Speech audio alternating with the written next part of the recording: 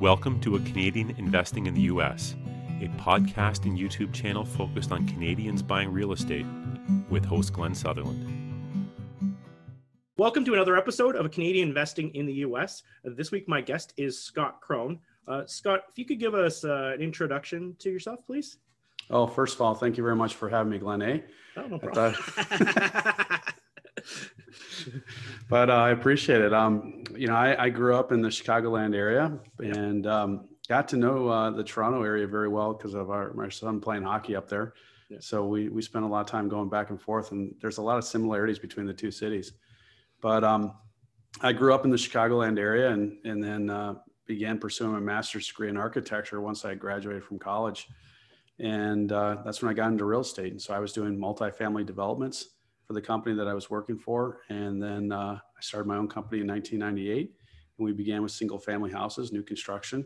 And then we progressed into multifamily mixed use apartments, commercial flex space, warehouse. And then after the big crash in 08, 09, we got more into self-storage and sold off all of our other assets and have been focusing on self-storage.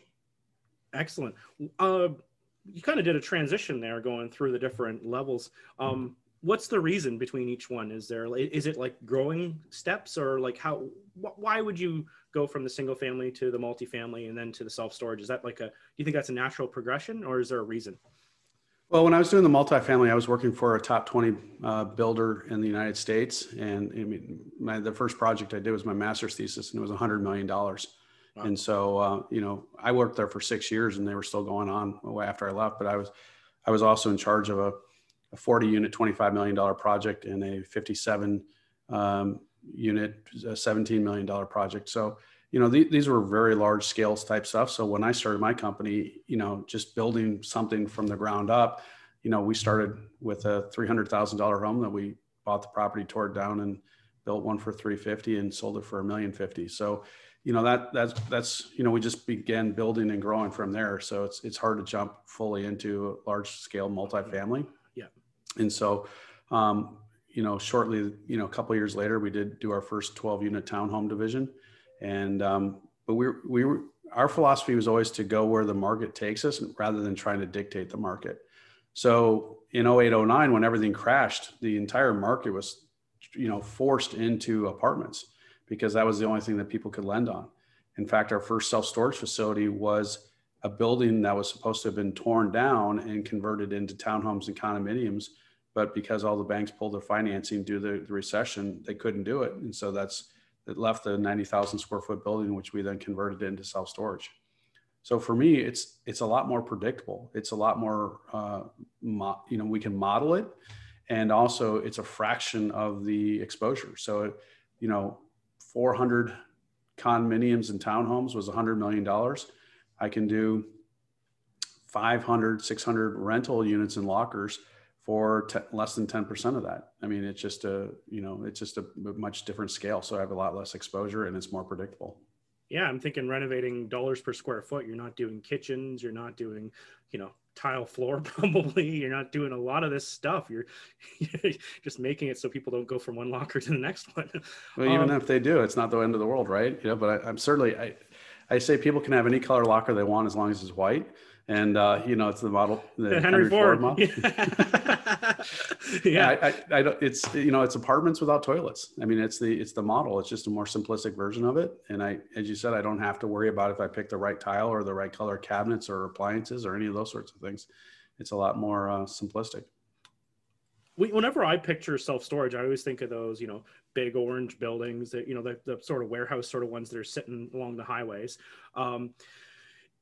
You just talked about doing a conversion. How do you know if you can do a conversion, or if the market could sustain a conversion? How do you, because maybe you have this apartment building, your things aren't going well, or you bought one that's completely vacant. And, I tend to buy really rough buildings and try to renovate them. So maybe you're buying something like that and try to convert it to self-storage. How do you know it makes sense to turn it to self-storage? Well, there's multiple components to your question, so I know. I'll try to Sorry, break it down. I kind of ranted there. No worries. So let's just take how do we know if a market is good? So it doesn't really matter if we're converting or buying an existing or expanding an existing or building new. It's the same question. So how do we know that a market is good? You know, we can do saturation studies within a specific property. So every site that we consider, we're doing an analysis of that 1, 3, 5 mile radius, or if it's more rural, you know, how long does it take to drive 15 miles or 15 minutes, I should say. Yep. You know, so obviously to drive 15 minutes in New York City, you go 2 blocks, but you know, if you're out in the country, you could probably go 60 miles because it's, you know, you're going 60 miles an hour.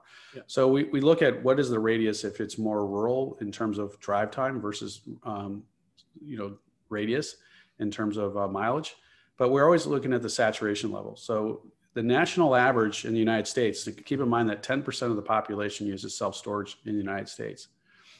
And where supply equals demand typically is around 7 square feet of lockers per capita. Now, there are exceptions to the rule, and the rules are changing. The pandemic has certainly altered the metrics of that. But like the East Coast, Florida, Texas, California, we're seeing the saturation above 9. You know, it's in Florida, it's almost pushing 11 square feet of lockers per capita. People are going in and developing where it's 9. And, you know, we have gone into markets where it's 2. You know, the highest we've gone into is 4. So we always know that when we go into a market, there is demand. So it's just a matter of providing the supply, and then the demand will fill it up.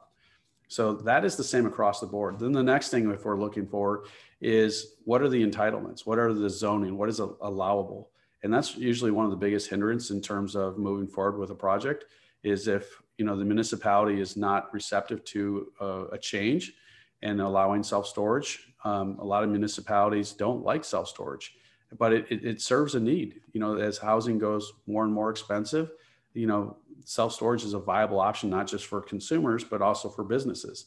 And so, you know, I mean, that's why we were deemed essential by every governmental agency during the pandemic. We did not have one day of closure because of the pandemic, because it's needed. And then, so then the next thing is, does the building, if we're doing a conversion, does the building lend itself to that? So, you know, do we have the ceiling heights? Do we have the load capacity? Do we have access? Do we have the ability to get into the building? How easy is it to get into the building? So we look at all 3 of those things, and before we evaluate, you know, does this building or project make sense? That's interesting. And like when you're saying like buying above the $7 per of locker per capita, when you're saying that, I was thinking you're going to be talking about like say New York, because maybe you could do more, because I'm thinking like they're living in smaller areas, they need more storage. That's where I thought you were going to want to go. When you started talking about Florida, I was like, interesting, because when I think of Florida, I always think of houses and more than apartment buildings, right? Right. So the thing, I mean, if you think about the general housing stock, the things that tend to kill self-storage are garages, basements, and attics, and big front yards. So like if you're out in Texas in the middle of the country, I mean, if you don't need something, you park it in your front or backyard, right? Or, you know, you put up a barn. Yep. So when you have the housing stock that does not have basements, garages, or attics, then people don't really have other places to put things. Now, what's happened during the pandemic is that how we use our homes has changed. You know, people would always say to me, why do you tear down homes and build new ones? Well, I say, well, in the last 50 years, we're dramatically using homes differently. Within the last year, we're dramatically using homes differently. We now have more home offices. I've always had one. I began my company out of my home. Yep. But a lot of people are now having to have home offices, home educational areas, and also home exercise areas.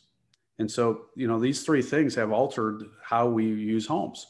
And so if you need that extra room for your, you know, your Peloton or your NordicTrack or whatever it is, then you got to move stuff out. And where do you put it? And you put it into self-storage if you're not willing or can't afford to get a bigger place. It makes a lot of sense. Whenever I'm like looking at like, you know, multifamily or single family, I'm always like comparing like, you know, landlord and tenant friendly states is one of the things that comes up, right? Does that even come into play at all in self-storage? Like, is there different laws for different states for self-storage? for like, I guess, emptying lockers and stuff that have been more beneficial? No, that's another reason why, one, we stopped buying apartments in Illinois, and specifically the city of Chicago. It's just become so onerous in terms of being tenant friendly. It's almost, penal in terms of if you're the owner of the property. So, I really caution people when they're, like, I want to buy an apartment building in Chicago. Well, the laws are very incredibly strict for that. In fact, like the teachers union, when they were picketing, they were doing their soft picket about, teaching in the COVID, they were trying to mandate that the city of Chicago enforced rent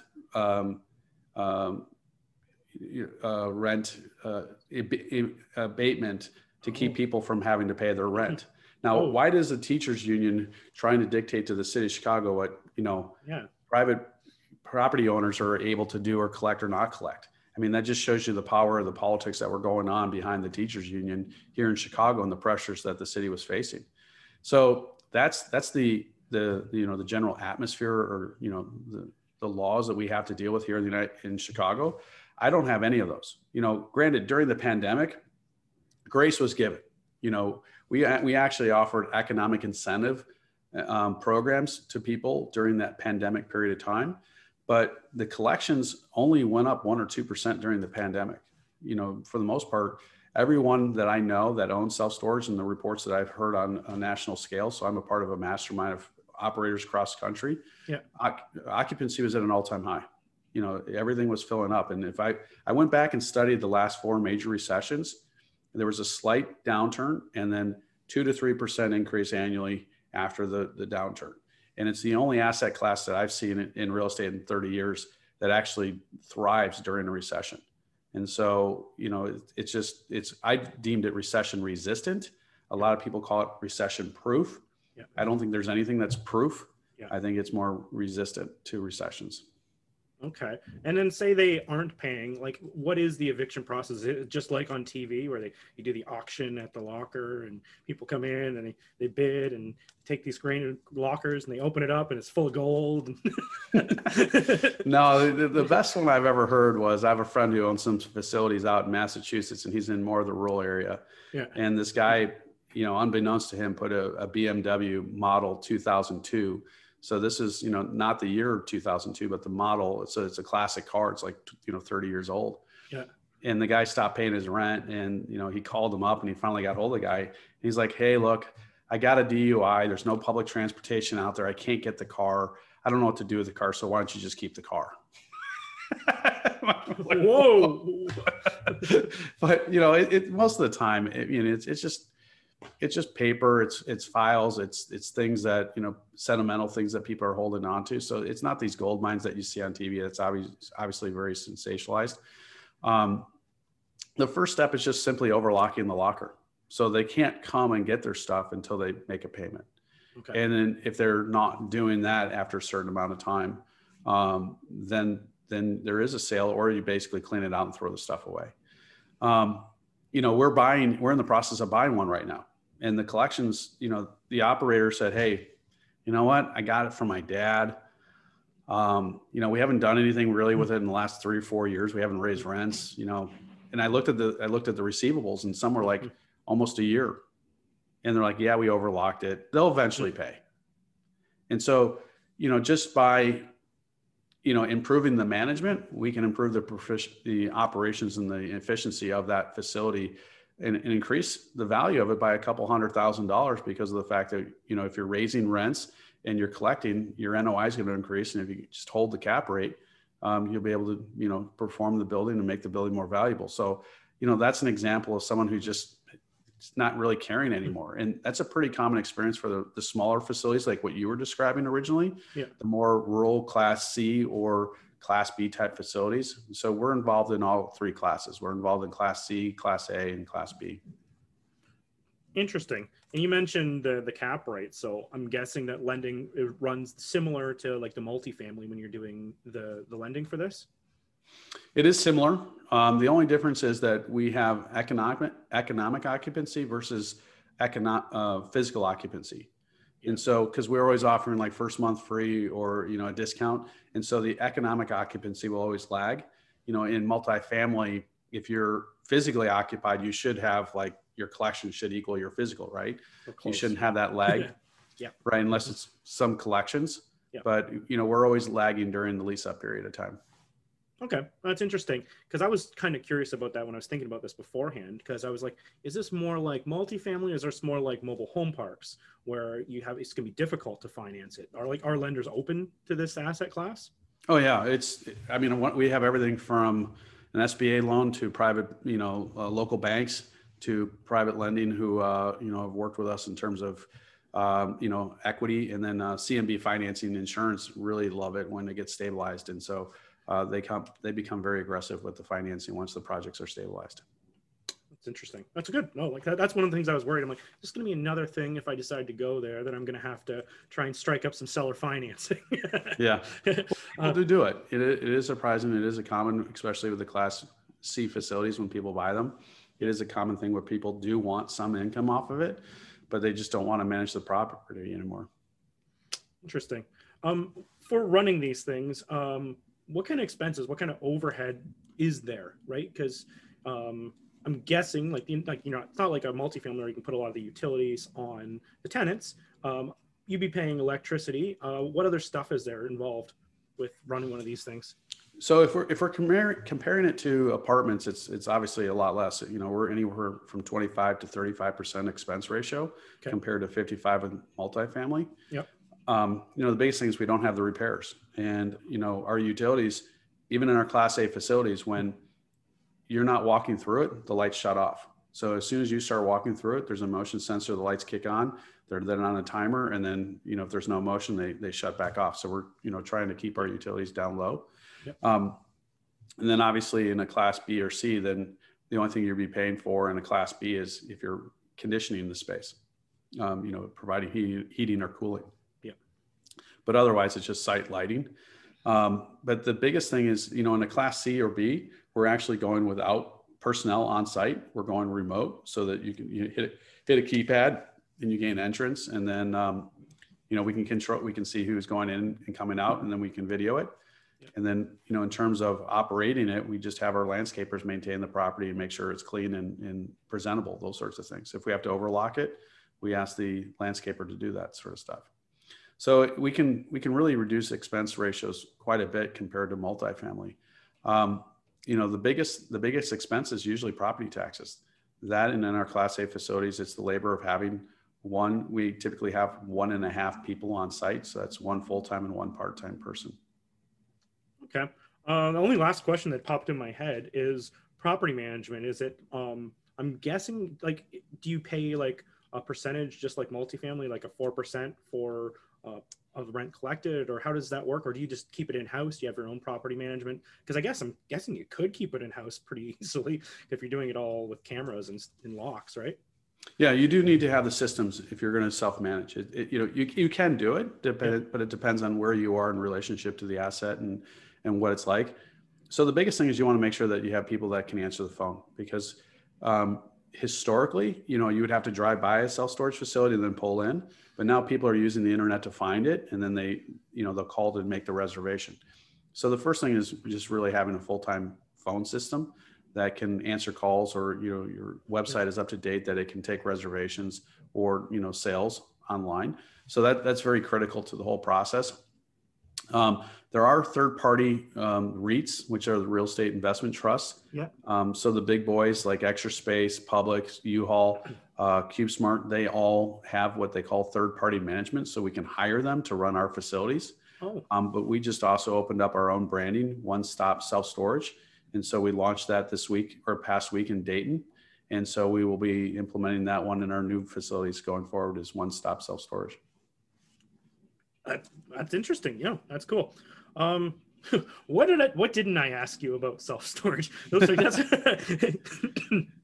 Well, I think the big difference is that, I would say that 50% of our investors are doing it for growth.